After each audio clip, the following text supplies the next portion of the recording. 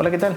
Bienvenidos al 10º episodio de su programa llamado Encontrando la Cerveza. Mi nombre es Juan Pablo Castellanos y remotamente me acompaña Fernando Mireles. ¿Cómo estás, Fernando? Pues bien, aquí, como dices, remotamente, todavía practicando social distancing, pero muy bien, yo creo. ¿Y tú? Bien, todo bien hasta el momento, seguimos encerrados, pero Pues sí. aquí vamos, echándole ganas. Ok, entremos en materia. Bueno, En el episodio de hoy vamos a hablar acerca de los tipos de cerveza lager. bueno, Juan Pablo, antes de empezar o enfocarnos tanto en lagers, ¿por qué no nos recuerdas o por qué no nos dices qué te recuerdas creo que era el primer episodio que hablamos poquito de lagers? Primero das un sumario a ver de qué nos puedes decir tú de qué aprendiste el primer episodio. Ay, Jesús de Veracruz. Bueno, pues aquí vamos. De lo que yo recuerdo de los tipos de cerveza, había dos tipos, ¿no? Lagers y ales. Los lager, la principal diferencia entre una lager y una ale son la temperatura de fermentación. Mm. De lo que recuerdo, las lagers se tiene que ser más cuidadoso en cuanto a la temperatura de fermentación y los ales no necesitan tanto cuidado en eso. Es lo que recuerdo hasta ahorita. No sé si hay algo más que agregar a eso. Sí, esa era una de las diferencias principales. Aparte de eso, la otra, una diferencia bien grande también es la levadura. La levadura es diferente porque hay levaduras de lager y hay levaduras de ales y ese es el tipo que se llama Saccharomyces cerevisiae. Quién sabe cómo se diga eso en español, pero así se dice. Ese es de las ales y el de las lagers es Saccharomyces pastorianus. Esa es otra diferencia principal. Ok, muy bien. Entonces son la temperatura de fermentación y el tipo de levadura principalmente, ¿cierto? Sí, yo diría eso, sí. Oye, Fernando, y también recuerdo que cuando estábamos hablando acerca de las diferencias entre lagers y ale, mencionaste que es más fácil hacer una cerveza ale, que los estilos lager son un poquito más difícil por el control de temperatura.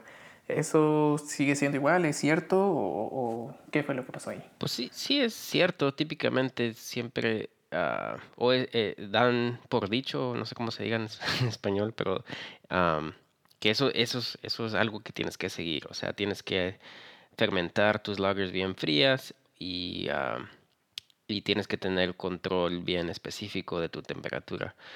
Siempre han dicho eso y nadie lo cuestiona que sea algo diferente, pero ahora sí hay diferentes personas. Un blog que sigo yo, que también es un podcast que se llama Brewlosophy.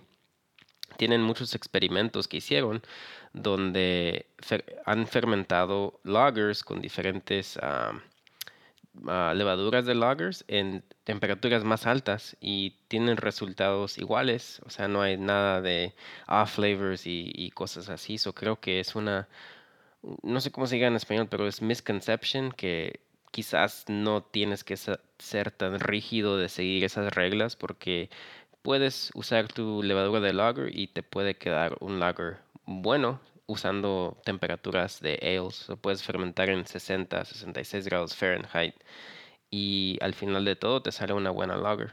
Creo que esa es una de las cosas principales que quizás no tengas que seguir exactamente no sé, los dichos que dicen, tienes que hacer esto y tienes que seguir estos pasos exactamente, porque sí. Si quieres intentar de hacer un lager, yo diría que no, tampoco debes de tener miedo de hacer un lager con una temperatura más alta, porque puedes hacer buena cerveza todavía. Ok, entonces hablamos de este misconception, que la forma como yo lo entiendo son situaciones o que se dan por hecho, algo que es cierto, pero no necesariamente es la única forma de hacerlo, ¿cierto? En este caso estamos hablando de temperatura. Sí, Entonces generalmente sí, necesitamos un control de temperatura sí, claro. más rígido para las lagers, pero no es la única forma de hacerlo, ¿cierto? Sí, sí. ¿Hay algún otro concepto que demos por hecho en la elaboración de las lagers? No sé, lo principal era la temperatura, de que tienes que seguir eso. Otra cosa que si ya te metes más en cómo se elaboran las lagers y hay diferentes maneras de hacer tu macerada, como antes, o todavía lo hacen. Hay personas que quieren seguir el estilo antiguo y quieren seguir haciendo porque así se hicieron antes las lagers en Alemania y así tienen que ser. So, de lo que estoy hablando es diferentes tipos de macerada. Hay un tipo que le dicen step mashing, no sé cómo se diga en español, pero es como si empiezas en diferentes niveles de temperatura, o empiezas en un nivel bajo como de 100 100 grados Fahrenheit hay por ahí, y luego después de unos 15 minutos la subes, le echas más agua caliente, subes tu macerada como a 120 grados Fahrenheit, y luego haces otro paso más alto como a 130 Fahrenheit, y luego otro paso más alto. Se puedes hacer como lo que le dicen 5 steps de temperaturas, y en cada step se supone que la malta que estás macerando está sacando diferentes enzimas y está causando diferentes sabores. Este, y es algo que personas quieren hacer porque así se hicieron antes, y necesariamente ahora no tienes que hacer eso porque o la razón por qué hacían los cerveceros antiguos antes así, el estilo, es porque la malta que tenían antes no era igual como la que tenemos ahora. Ahora ya han estado haciendo cebada o malta de quién sabe cuántos años, ya han cambiado la tecnología de cómo se hace esta malta, y ya no es igual. O sea, ya le dicen, ahora la malta, lo que le dicen en inglés, se dice highly modified. Tienen procesos que se modifican y es mucho más fácil de sacarle todo el azúcar y usar todas las enzimas que tienen entre la malta en solo lo que le dicen un single step, o más es una sola temperatura. No tienes que hacer nada de eso. Pero es otra cosa que dicen, pues si quieres que de veras te salga una lager bien, bien buena, tienes que hacer tu step mash o tienes que cambiar tu macerada. Yo digo que necesariamente no. Hay muchas personas que nomás hacen como el brew in a bag, es una sola temperatura, usas una bolsa de filtro, no es lo que hacían antes y todavía te sale la cerveza muy buena. Yo diría que hay muchas cosas que puedes cambiar, no tienes que ser tan rígido de seguir el proceso de antes y todavía te va a salir buena la cerveza. Ok. Oye, Fernando, y cuando yo pienso acerca de lagers, me imagino una cerveza clara, de un contenido de alcohol no muy alto. No sé si también dentro de esto, en episodios anteriores hablamos acerca de cómo la malta influye para el color de la cerveza, y hablamos también cómo el lúpulo le da un olor y agrega los IBUs que favorecen lo amargo de la cerveza. En cuanto a las lagers, ¿hay algo rígido para decir necesitas usar este tipo de malta en particular y este tipo de lúpulo, o también es abierto? No, sí es un punto bien, que también igual las personas dices, pues como las lagers son de Alemania, tenemos que usar malta de Alemania. Si quieres hacer una buena lager, tienes que usar malta de Alemania. Y obviamente no es cierto, porque hay muchas cervecerías como en los Estados Unidos que están usando malta de los Estados Unidos que salen bien buenos los lagers. No es como si tienes que seguir o tienes que usar los ingredientes específicos para que te salga muy buena lager. Igual con el lúpulo, muchas personas, tienes que usar los lúpulos de Alemania que le dicen noble hops, me imagino que son como lúpulo noble, no sé, pero siempre dicen, tienes que usar esos que tienen el aroma más suavecita y no son tan fuertes, y para hacer una lager tienes que usar o estos lúpulos, pues. Y igual, no es cierto, puedes usar diferentes lúpulos en diferentes cantidades y todavía te puede salir una buena lager. No tienes que seguir ingredientes específicos. Al final de todo es tu cerveza, tú la puedes hacer como tú quieras, y si te sale buena, pues ahí está bien, ¿no? Esto es lo que queremos, hacer buena cerveza. Y si no te sale buena, pues siempre la puedes regalar. Sí. Oye, mencionaste que las lagers son de Alemania. Sin embargo, me he dado cuenta, pues yo no he tenido la fortuna de visitar ningún país de Centro y Sudamérica, pero conozco algunas cervezas centro y sudamericanas, y en México la mayoría de las cervezas son lagers. No sé, me imagino que en algún momento llegaron de Alemania, pero no sé si sepas algo acerca de cómo fue ese proceso. Sí, las lagers originaron de Alemania. De ahí empezaron en Alemania y en el Czech Republic. Este, Empezaron porque, bueno, no sé exactamente por qué empezaron ahí, pero yo sé que la historia que dicen es que empezaron a hacer su cerveza y la razón por qué le dicen lager es en inglés quiere decir que la estás madurando por mucho tiempo. Esa es la palabra lager. Entonces lo que hacían antes es hacían su cerveza y durante el verano, donde está muy caluroso para hacer cerveza, la metían su cerveza en cuevas que estaban mucho más frías y las dejaban ahí por meses y ya cuando la sacaban después de varios meses, ya estaba buena y se quedaba bien clara la cerveza después y bien lo que le dicen crisp y todo eso, las características del lager y es porque las dejaron ahí madurar por mucho tiempo y toda la levadura que estaba en suspension, entre el líquido, se bajó hasta abajo y queda bien, bien clara tu cerveza.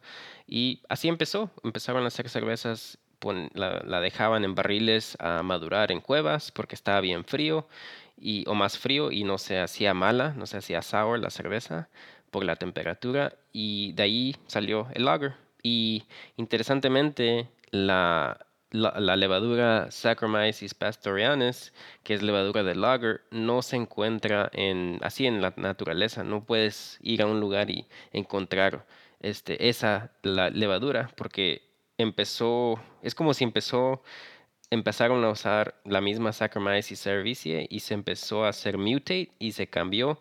Con el tiempo se ajustó a la temperatura fría y ahora tenemos esta levadura pastorianis y de ahí salen las lagers. So, no puedes encontrarla afuera en una hoja o lo que sea, en una fruta de un árbol. Es la única levadura que no está en nature. So, sí, de ahí empezaron todos y de ahí todo empezó en Alemania, de las lagers. Ok, muy interesante. Entonces, en realidad, la levadura que se utiliza para las lager es una mutación de la misma levadura que se pone para las ales, pero no se puede encontrar en forma silvestre, ¿verdad? Sí. Y eso mismo de que se deje la levadura que se deje la cerveza fermentar por largos tiempos hace o favorece los sabores claros porque se sedimenta la levadura. Sí, Muy bien. Oye, ¿y sabes cómo fue que se hicieron populares en Latinoamérica? pues igual como en todo el mundo, no nomás en Latinoamérica, pero los mismos alemanes, las personas de Alemania empezaron a mudarse y muchos fueron a Latinoamérica, muchos fueron a los Estados Unidos y al mudarse, pues personas traen su misma cultura y parte de su cultura era hacer cerveza y la cerveza que sabían hacer eran lagers. Entonces casi en todo el mundo vas a encontrar una lager y es muy popular y te garantizo que todas empezaron con emigrantes de Alemania o de esa región que se mudaron y empezaron sus cervecerías en esos países y de ahí es como empezó todo. Ok.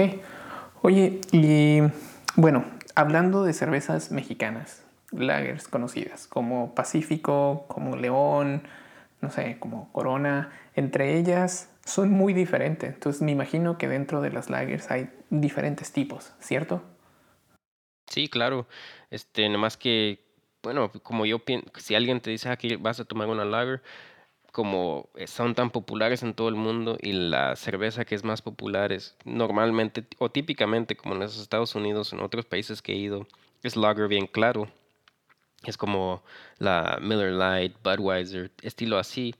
Y casi nunca piensas, pues esta cerveza oscura no es lager porque está oscura.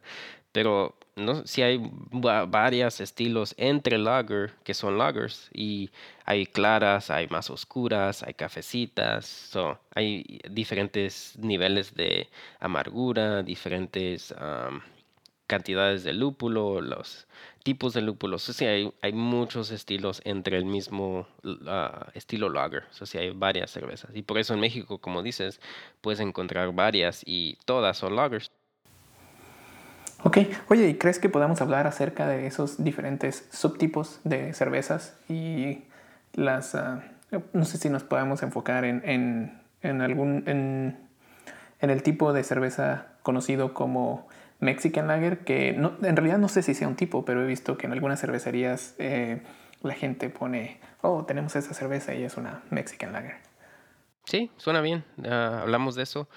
Pero antes de eso vamos a tomar un comercial y después de eso nos podemos enfocar en las Mexican Lagers.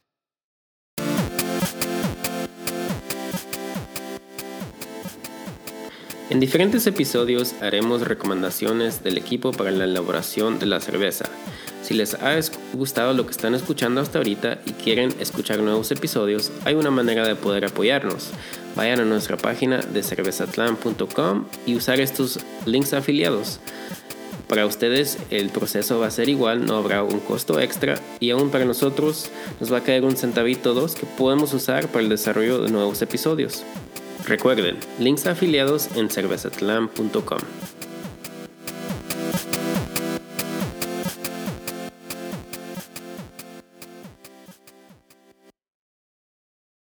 Ok, bueno, como dijimos, vamos a enfocarnos en Mexican Lagers ahora. Pero antes de eso, quería mencionar que pues hay muchos diferentes estilos de lager y puedes encontrar en el BJCP, que es una definición de donde tienen muchas definiciones de cerveza. Ahí puedes encontrar todos los diferentes tipos de lagers y las que me acuerdo yo hay como el Munich Helles, que es una lager bien clara. La Pilsner, que es bien común, es casi todas las cervezas que tienen en los diferentes países son Pilsners. Puedes irte más oscura, Vienna Lagers o hasta más oscura que hay el Dunkel y Schwarzbier. So, hay muchas diferentes estilos de lager y ahí puedes encontrar toda la definición en el BJCP. Ok, oye Fernando, y no sé si nos puedes dar algunos ejemplos. Por ejemplo, ¿tienes algún ejemplo de una Pilsner, que es una cerveza común en Latinoamérica? Pues en Latinoamérica yo diría como la Sol, en México pues es Pilsner, am, que es si la buscas en el BJCP a lo mejor va a estar en American Light Lager o International Pale Lager, va a ser una de las dos. También como la Quilmes en Argentina o hay varias en diferentes países que son así bien claras como la Sol o la Corona. Entonces esa es una cerveza. Te puedes ir como en México más oscura, como una Vienna Lager, que la León, creo que dicen que es una Vienna Lager, que es poquito más oscura. Igual puedes irte como a la 2X Ámbar, que es una Amber Lager. No sé cuál otra, como la negra modelo, también es muy común en México y en su página dice que es estilo Dunkel, que también está definida en el BJCP. So, sí, hay varios tipos de lagers. Ok, oye, ¿y qué es esto del BJCP? ¿Qué significa o para qué se usa? Sí, no lo dije. Bueno, el BJCP es como un guía. La definición es Beer Judge Certification Program. Entonces, la razón por que lo definieron es como si vas a entrar una cerveza en una competición, tienen que tener reglas de cómo juzgar tu cerveza. Entonces, cada diferente estilo que tienen, pues ahí lo tienen definido. Entonces, si eres un juez, puedes buscar, esta es una International Pale Lager. Entonces, tiene que tener este IBU, al nivel de alcohol, tiene que tener estas aromas o puede oler mucho a malta, todo, etcétera. Hay diferentes, no sé, definiciones en todos los estilos y ese es el BJCP. Ok, entonces el BJCP es la referencia que utilizan los jueces en una competición de cervezas para determinar el estilo de cerveza a la que pertenece cualquiera de las que están evaluando. Y ahí viene algunos de los conceptos que ya mencionamos en el podcast, en episodios anteriores, como el SRM, el IBU, el alcohol por volumen y todo eso, ¿cierto? Sí, exactamente, sí. Ok, oye, estaba yo revisando el BJCP y me di cuenta que estaba buscando Mexican Lagers y no está ahí. Entonces no sé por qué. Sí, sí. No, es que a veces no están definidos todos los estilos. No quiere decir que el Mexican Lager no es un estilo oficial. Lo único es que no han definido ese estilo en el BJCP. Pero sí, como dijiste hace rato que pues hay diferentes cervecerías que has visitado y tienen Mexican lagers.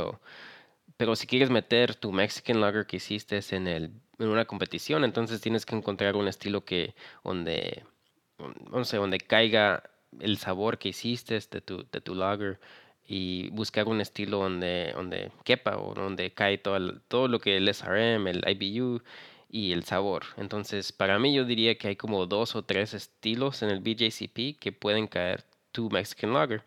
Una es International Pale Lager, que es nomás como un típico Pilsner, como la Sol. am, y otro es un Amber Lager, que como dije es como la 2X Ámbar, pues. Y los sabores, si lees la descripción en el BJCP, eso es donde van a caer esos estilos. Y al final al estilo Vienna Lager. También hay muchas cervezas en México que son Vienna Lagers. Entonces, si una Mexican Lager, pues puede caer en cualquiera de esas categorías, pues. Ok, entonces sí es un estilo como tal, aunque no está todavía en el BJCP. Y si queremos mandar una Mexican Lager a alguna competición, nada más, pues tomamos los parámetros dentro de los cuales cae nuestra cerveza y en esa categoría se manda. Ok, pero hablemos un poco más a detalle acerca de una Mexican Lager. ¿Qué es lo que hace especiales a este tipo de cerveza? ¿O cuál es la principal característica? En resumen, ¿qué es lo que hace una Mexican Lager una Mexican Lager? ¿Es la malta? ¿Es el lúpulo? ¿El alcohol? ¿Qué es? Ah, pues, como te dije, no sé, esa es una pregunta difícil porque hay diferentes estilos. Entre la misma Mexican Lager puede ser oscura o puede ser clara.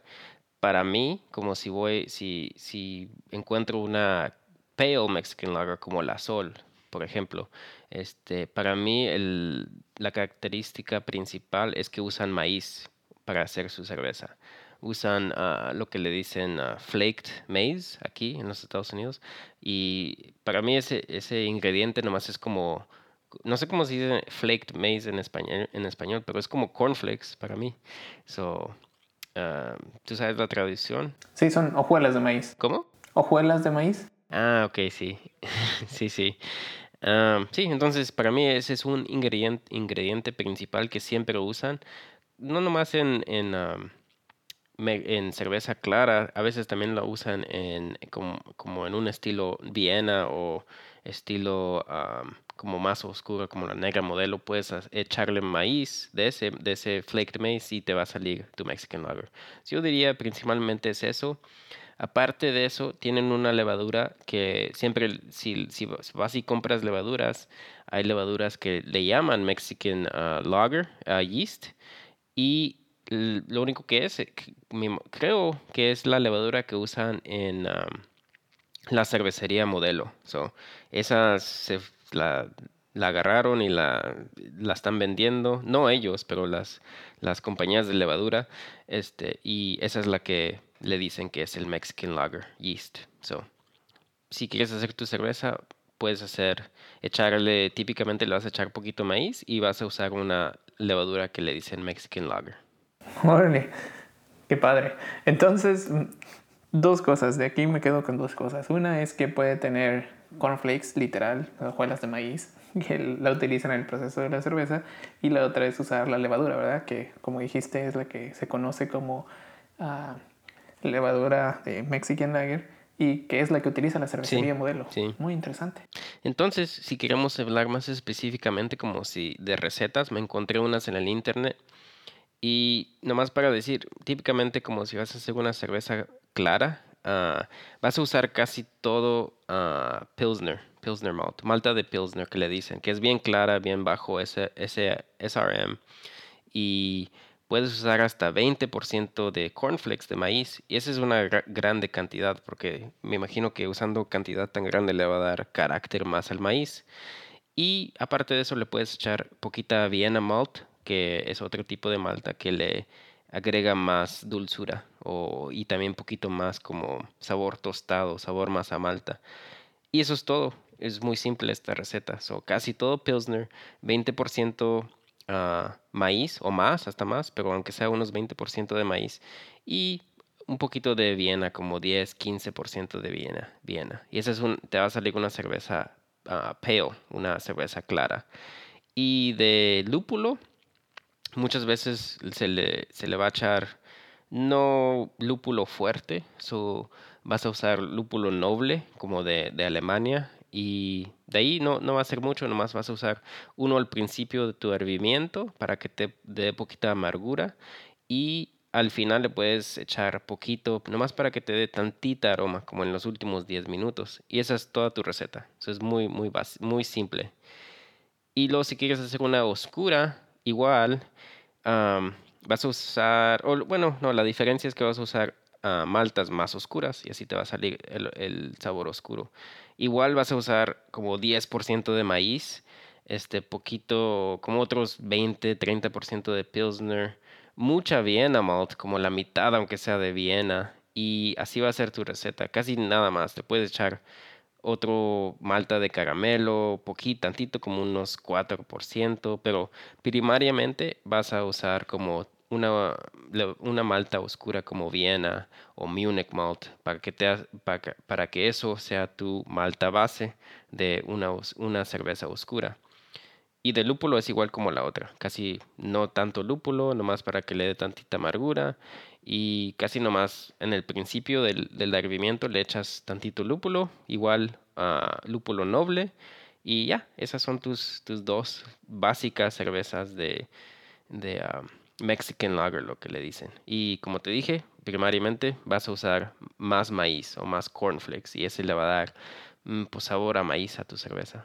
Ok, ok, entonces, pues primariamente necesitamos maíz, lúpulo noble, es el común denominador en las dos, y dependiendo de si la quieres clara o oscura, es utilizar una malta más clara o más oscura, ya sea una Pilsener o una malta de caramelo o una malta Viena, ¿cierto? Sí, sí. Oye, y del maíz, existen diferentes tipos de variedades de maíz. Creo que, bueno, el maíz que yo he visto en las tiendas de cervecería generalmente es maíz amarillo. ¿Sabes si hay algún otro tipo de maíz que se pueda utilizar o de cornflakes que se pueda utilizar para hacer cerveza, como maíz blanco o maíz morado? Pues de que yo sepa, no. Al menos aquí en las tiendas de donde compras tus ingredientes no tienen nada. Nomás lo único que tienen es el que dices, el maíz amarillo. Pero quién sabe, a lo mejor sí puedes hacer igual un tipo de cornflake o lo que sea, o usar harina también. Puedes intentarlo, no sé cómo te salga, pero si lo tienes y quieres experimentar, pues ¿por qué no? Ok, y me imagino que al usar maíz amarillo eso también favorece el sabor dulce de la cerveza, ¿cierto? Porque el maíz amarillo es más dulce en comparación con el blanco o el morado. Sí, sí, te puede quedar un poquito más dulce, y también porque el azúcar que le vas a sacar del maíz va a ser más fermentable, te va a salir más seca la cerveza al final también. Normalmente casi no tienen, la gravedad final es como 10-10 o 1.01 o hasta más bajo. Es muy seca. Ok, bueno pues, muy interesante. Con esto damos por terminado el contenido principal de nuestro programa y damos paso a la revisión de esta semana. Hoy toca... La Sequench Ale de Dogfish Head. Es una cervecería, no sé, en los Estados Unidos, pero no sé si te acuerdas que te dije que hay un estilo que se llama Gose, es un estilo alemán que hacen cerveza salada, o sea, le echan mucha sal a su cerveza. Esta cerveza Sequench es una estilo Gose, que es salada. O sea, no se supone. Vamos a ver qué tal. A ver.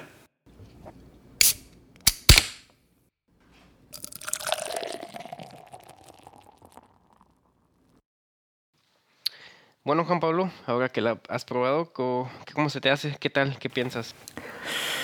Mm, pues la verdad no sé qué pensar de esta cerveza. Es algo muy diferente, nunca había probado algo así. A mí me sabe mucho a limón, sabe como cuando estás preparando una michelada y se te pasó limón. Entonces, no está mal, pero está agria, se me hace muy, muy agria. Y un poquillo salada. Sí, la Gose es un estilo agria y salada, y también, bueno, sí, sour, que es agria y salada. Eso características principales de una Gose, nomás que en esta creo que también le echaron muchas especias y creo que dan limón y quién sabe qué tanto le echan. Dogfish Head, la cervecería, siempre hace cervezas así que le echan muchas cosas. Pero a mí se me hace refrescante para mí, no está tan mal. Para que sea una sour beer, sí se me hace buena para mí. Pues bueno, recomendable. Con eso damos por terminado el episodio del día de hoy. Cualquier duda, comentario o sugerencia la pueden hacer a través de nuestras redes sociales. Nos pueden encontrar como @cervezatlan en Facebook, Twitter e Instagram. No olviden visitarnos en nuestra página web cervezatlan.com. Gracias.